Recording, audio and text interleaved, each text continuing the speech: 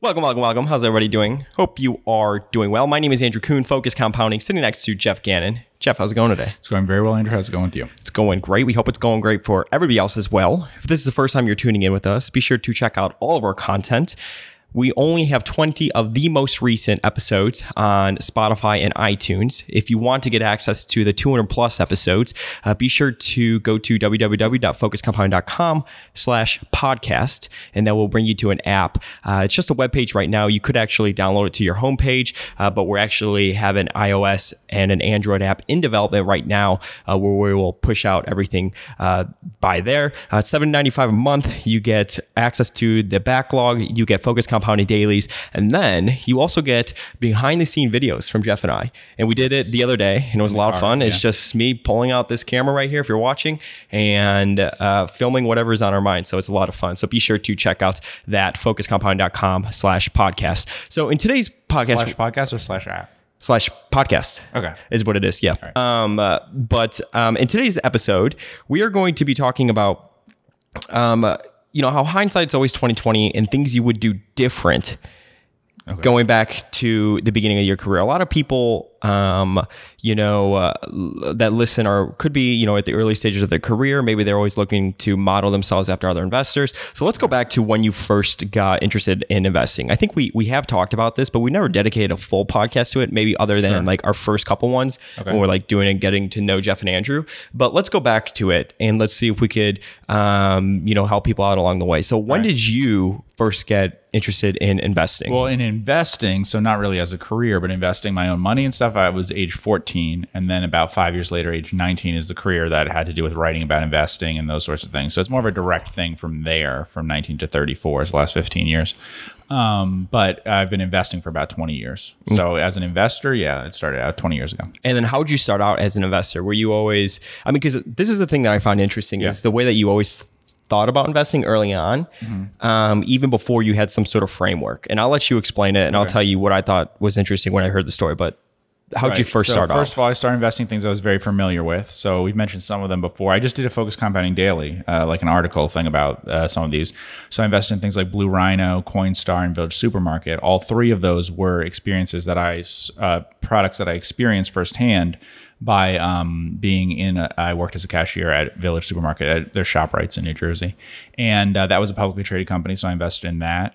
But I also invested in Blue Rhino because I saw that, and that was one of the first propane tank exchange things I saw, and I thought it was a great concept. I said in the article, actually, it was my most venture capital type thing, and that it was basically my interest in the business was purely initially because of how interested I was in the product. Because I, grilled and stuff, and it was a real pain before a propane tank exchange to do that. And I thought it was a great product that way. Coinstar, similar. They would hand over vouchers to me as the cashier, and I noticed how little floor space a Coinstar machine takes up. And more than that, I noticed that people didn't really realize the commissions they were paying on it. And they would always say, like, isn't this great? I paid for all of my groceries with this like coins that I found and stuff. So I thought that was a great business, looked into it and everything. And then I did invest in some other things. Activision, I was very big in video games as a kid, PC games. And Activision was very big in PC games and owned most of the big brands of the sorts of things that I played and stuff.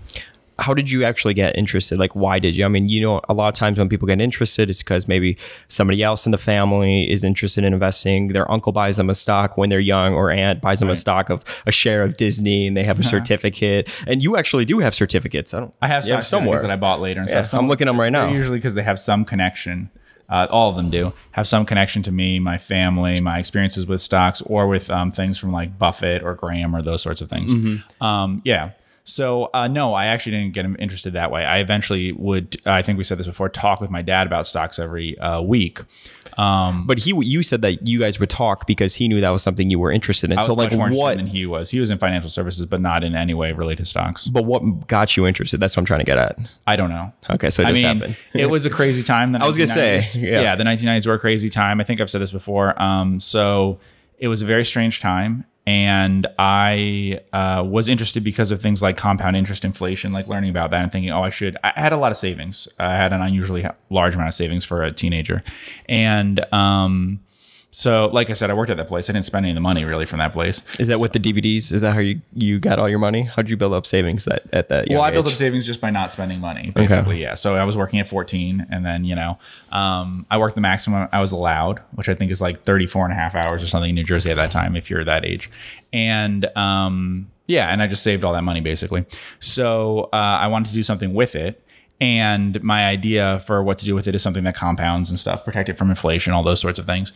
And the stock market seemed the best place to do it, but the stock market was insane. And if I had invested it anyway, the way that it was going, it wouldn't have gone. I mean, first of all, I would have lost half my money or something, just like everybody else did at that time. And it also just didn't make any sense to me. Everyone was like, the market can go up every day, Yeah. See, that's the part that I think is interesting, right? And this is like, if you know you personally, this is like typical you, right? Is that you go into it knowing absolutely nothing, Right. but you had enough logic to be like, wait, this is actually insane. So it's like you weren't interested in, buying these companies at like 100, 150 Ps that had no business, attached buy to it, or any just big these high companies. flyers. That's my point. But that's crazy though. Anything that was in the news. No one thought like that. So overpriced. It's kind of like, okay, and we're kind of going through that right now. The people that have never been in the market, they get into the market and they're buying sort of these high flyers. They're buying companies that have, are going into bankruptcy. But that's just funny because obviously I know you personally, and I'm like, yeah, that doesn't surprise me one bit that you got into it, and you're like, wait, no, this is when you absolutely knew nothing. You're Right. like, this is still crazy enough to the point of not wanting to participate. Right. So then I had to sort of teach myself accounting and those sorts of things because I obviously 14, I didn't know any accounting. So I started by just looking at like the enterprise value of the business. I didn't know what enterprise value was or anything, but I did that because it's the most sensible thing. It's hard when you're doing with just a share price, but if you work back from that, you can think of it as the whole company that you're buying, which is a concept a 14-year-old can understand, but you can't really understand the share sort of thing. And then I worked from those accounting things that seemed easiest to understand. So the balance sheet was the easiest, right? And then the cash flow statement, the income statement's the most difficult to understand without any accounting background. And I focused on companies that were fairly easy to understand from that perspective. So, the ones I just named were all very easy to understand from that way. I mean, I think I said before, to give you an idea of like my lack of understanding in these things, my dad really wanted a pharmaceutical company. They were big in the 90s, very popular stocks. And he wanted me to pick one. So I analyzed all the pharmaceutical companies that there were out there, the big pharma type things. Couldn't understand them at all. But I did find this company that did blood and urine testing. And I could understand that. And so I suggested just that he buy that one instead. And it was like a more local company. It was pretty big in New Jersey. It eventually expanded to other things and stuff. But that's a simple enough thing. I understood the business. Buy that instead of the big pharma things, How were you analyzing the companies back then? On the computer or? Yeah, on the computer. So they already had, a few years before I started, they had started the project on SEC Edgar, what's today Edgar. Not all companies were yet required to file for that long a period of time. I think there was some grace period or something, but some things had gone up as early as 1995 filings. I don't remember when they were actually on the internet. There was, I believe, Yahoo Finance started pretty early. Yahoo was early. MSN was also pretty early. So there were ways to find other things like that. But primarily, I just they had websites, right? So the websites had existed for a couple years by this time. And so you could send to the companies to ask them for all their annual reports. And I usually just asked them directly to send as many past annual reports as they could. They weren't getting many requests and things back then. So they usually gave you a letter from the investor relations people from the request, and they would mail you at pretty high expense to the company. They mail it pretty fast. A lot of annual reports. It was not uncommon to get 7 of them or something. The company spent like $30 sending it to you. And they were just very helpful back then and stuff. Yeah. Mm-hmm. So your dad from like the I store, emailed some CEOs and stuff, and just they would respond. Really? Yeah. So how I know the story, right? Your dad would said to you, and how I guess you got introduced to Buffett and Graham, but specifically Graham first, was he's like, hey, I read something about this guy, and this sounds a lot about the Right. way that you think, and it's almost like it put a framework on this theory that you had naturally yourself in your head. Exactly. And so that's when I read Security Analysis and Intelligent Investor. I've said that before. I Amazon, I was like one of the real early Amazon customers, right? And I was really big into Amazon and buying books from there. That's all Amazon was doing at the time. And I got the Intelligent Investor and Security Analysis right away from there and read them both that weekend. And it was just really eye-opening and stuff. It's kind of like what Buffett described when he read The Intelligent Investor. And you didn't even know about Buffett at that point, did you? Or maybe you knew about it. I did. I mean, that's the only reason that depth. people were covering Graham, to be honest. The only Buffett was a bit of a celebrity already. And all articles about Graham and stuff, there was no mention of Ben Graham except with Buffett. I mean, Graham was completely unknown at that period to most people other than like professional value investors, because that all comes from the internet. Obviously, no one was talking about Ben Graham and stuff, but there would be like Warren Buffett's teacher, Ben Graham. Warren Buffett had already been famous because, extremely famous with the Warren Buffett Way. That book was like a bestseller and stuff, and that would have been a couple years earlier. So he was actually very famous. So then as the years go on, how do you think you've really evolved as an investor? As many steps backwards as forwards, I would say. So after that, I got interested in value investing, and I think some of that was a detour into stuff that was less successful in a period in the 2000s. It was the easiest period for me investing was late 1990s, early 2000s, which was a great time for value investors. I mean, you had bad results, I guess, relative to the market for a year and a half or whatever while the bubble happened. But you bought these really cheap companies that were so easy to find. And then you vastly outperformed the market in the following years. Like you'd be up, 30% in a year, the market was down 30%. It was very easy. And that was true for a lot of value investors. You can go back and look at the value investors who are famous today. If they were managing small amounts of money, the early 2000s were an amazing time for them. And that's because it was so easy to buy things in the 1990s. The big stocks had to fall for so long to get remotely as cheap as the little stocks that were rising up. And anything that was boring, small, whatever, just got really, really cheap. It was crazy. Only in this year have I seen things that look similar to that, where people just ignore some stuff that's small and boring and go for the stuff that's exciting. And you had so few stocks leading the market. Like there was a long period where I'd say most stocks were probably down. And yet the biggest were up. So the 40 or 50 biggest stocks in America were driving like everything. And, it was very common that way. I can't describe what the 1990s were like to you that way because, everyone who knew nothing about, members of my family, whatever, like people so there was people who took early retirement stuff and then they're talking about what they're investing in and how much they're putting into it and stuff. And it's just based on AOL, they send me things in the mail and they're growing really fast. I'll put a ton of my savings into that and stuff. It was very much that way. Were you a concentrated investor back then? Super concentrated, more concentrated than ever. Really? Yeah. Got it. So the years go on and you've always, have employed this framework and have, improved along the way. What do you think if you were talking to 14-year-old Jeff, what advice would 34-year-old Jeff give him? Well, you could read books and stuff, but I would say don't follow the standard approaches. So don't get big into like the dogma of whether you're a value investor or a growth investor or whatever. I think that was a bit of a mistake into focusing on statistical bargains and things like that. So use common sense more than that. That would be my biggest advice that way. Okay. So are you saying don't go into nets or stay away from more asset plays? What do you think? Yeah.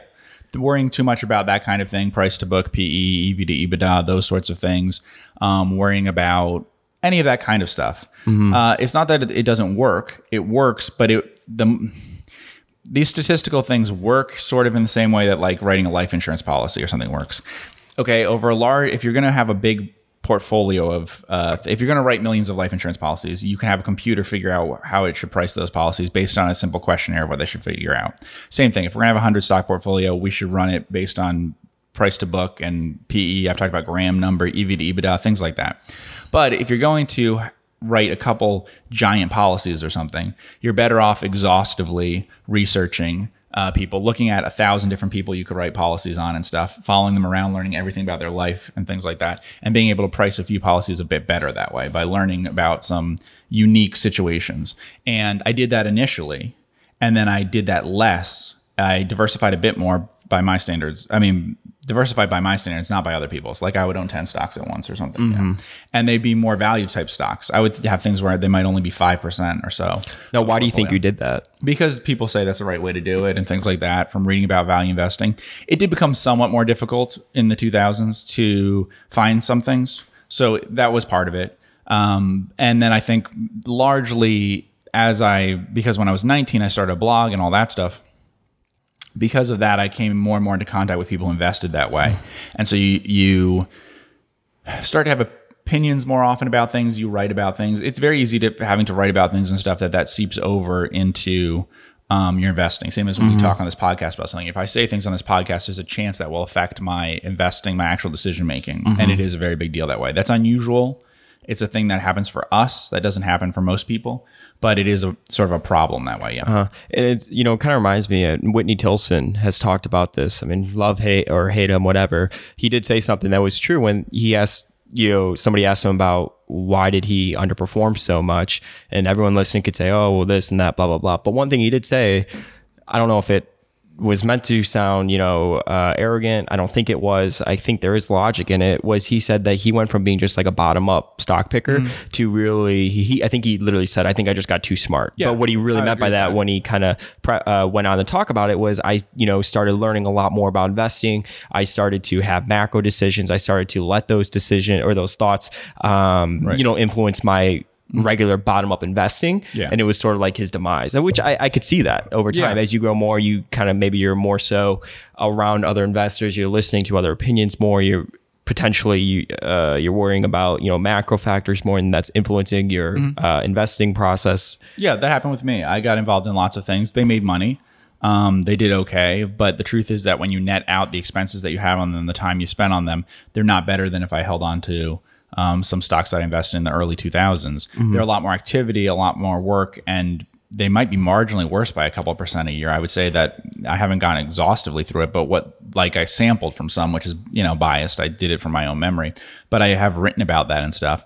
And in several cases, if I had stuck with stocks that I bought to hold in the early 2000s through a period of the next 5, 6, 7 years, whatever, instead of doing things like related hedges and all sorts of stuff like that, I would have gotten maybe a few percent better results before the costs of it, which are a little bit higher.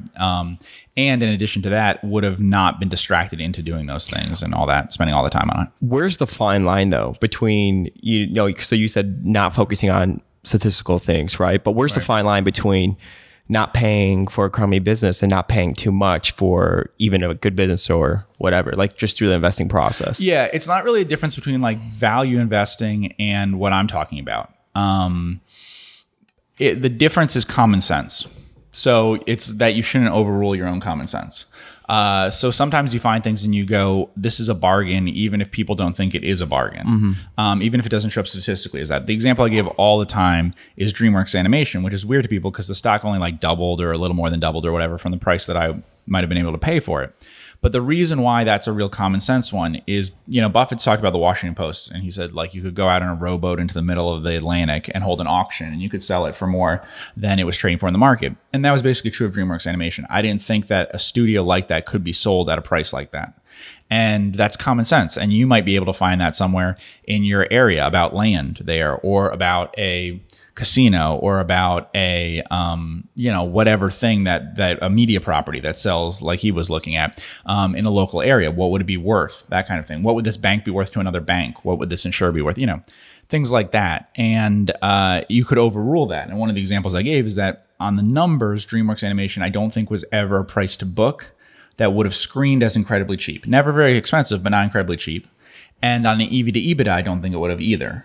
But as a movie studio, I think anyone knowledgeable about movie studios would have said, this is actually really interesting, or at least it's very cheap. And by the way, that stock like more than doubled and was sold out and stuff after a string of flops. Like everything that could go wrong did go wrong with them. And that still happened. So it gives you an idea that if they had some hits or something, it could have been very successful. It just gives you an idea that I'm not saying that everyone would have said you should buy it, but I think everyone in the industry analyzing it would have said it's cheap.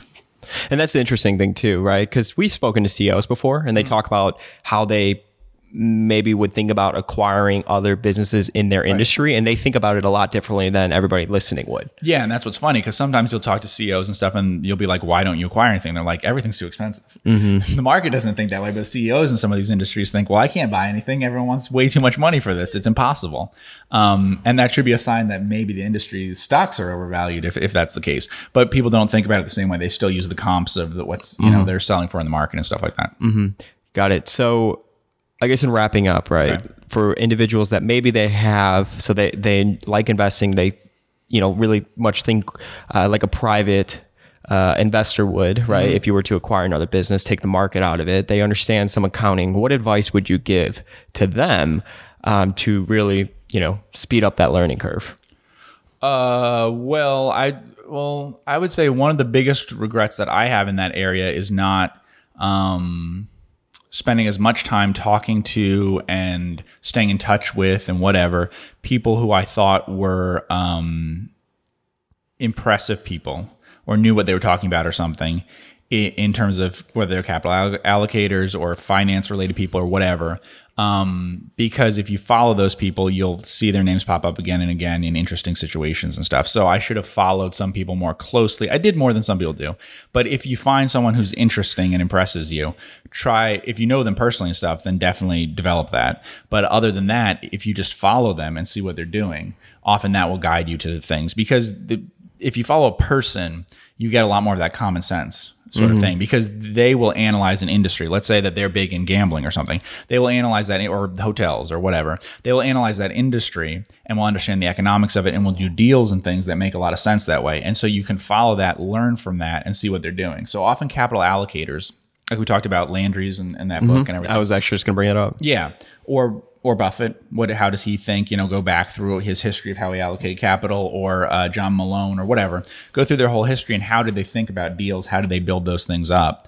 And those weren't hedge fund managers, right? I mean, they all thought probably differently because, they had a permanent capital structure. Landry's, for example, when you're basically a restaurant holding company, he values restaurants probably differently than the market would. And we know that because he took his company private. Right. He's like, the market's valuing Landry's at a crazy multiple. He went and he bought the company out 100% himself. Now he owns it, himself. Yeah. Both the big NASCAR companies took their companies private. Basically same sort of thing as Landry's. They took it public at a time that it was really popular, so they could take advantage of that. And then they took a private at a time when it was out of favor.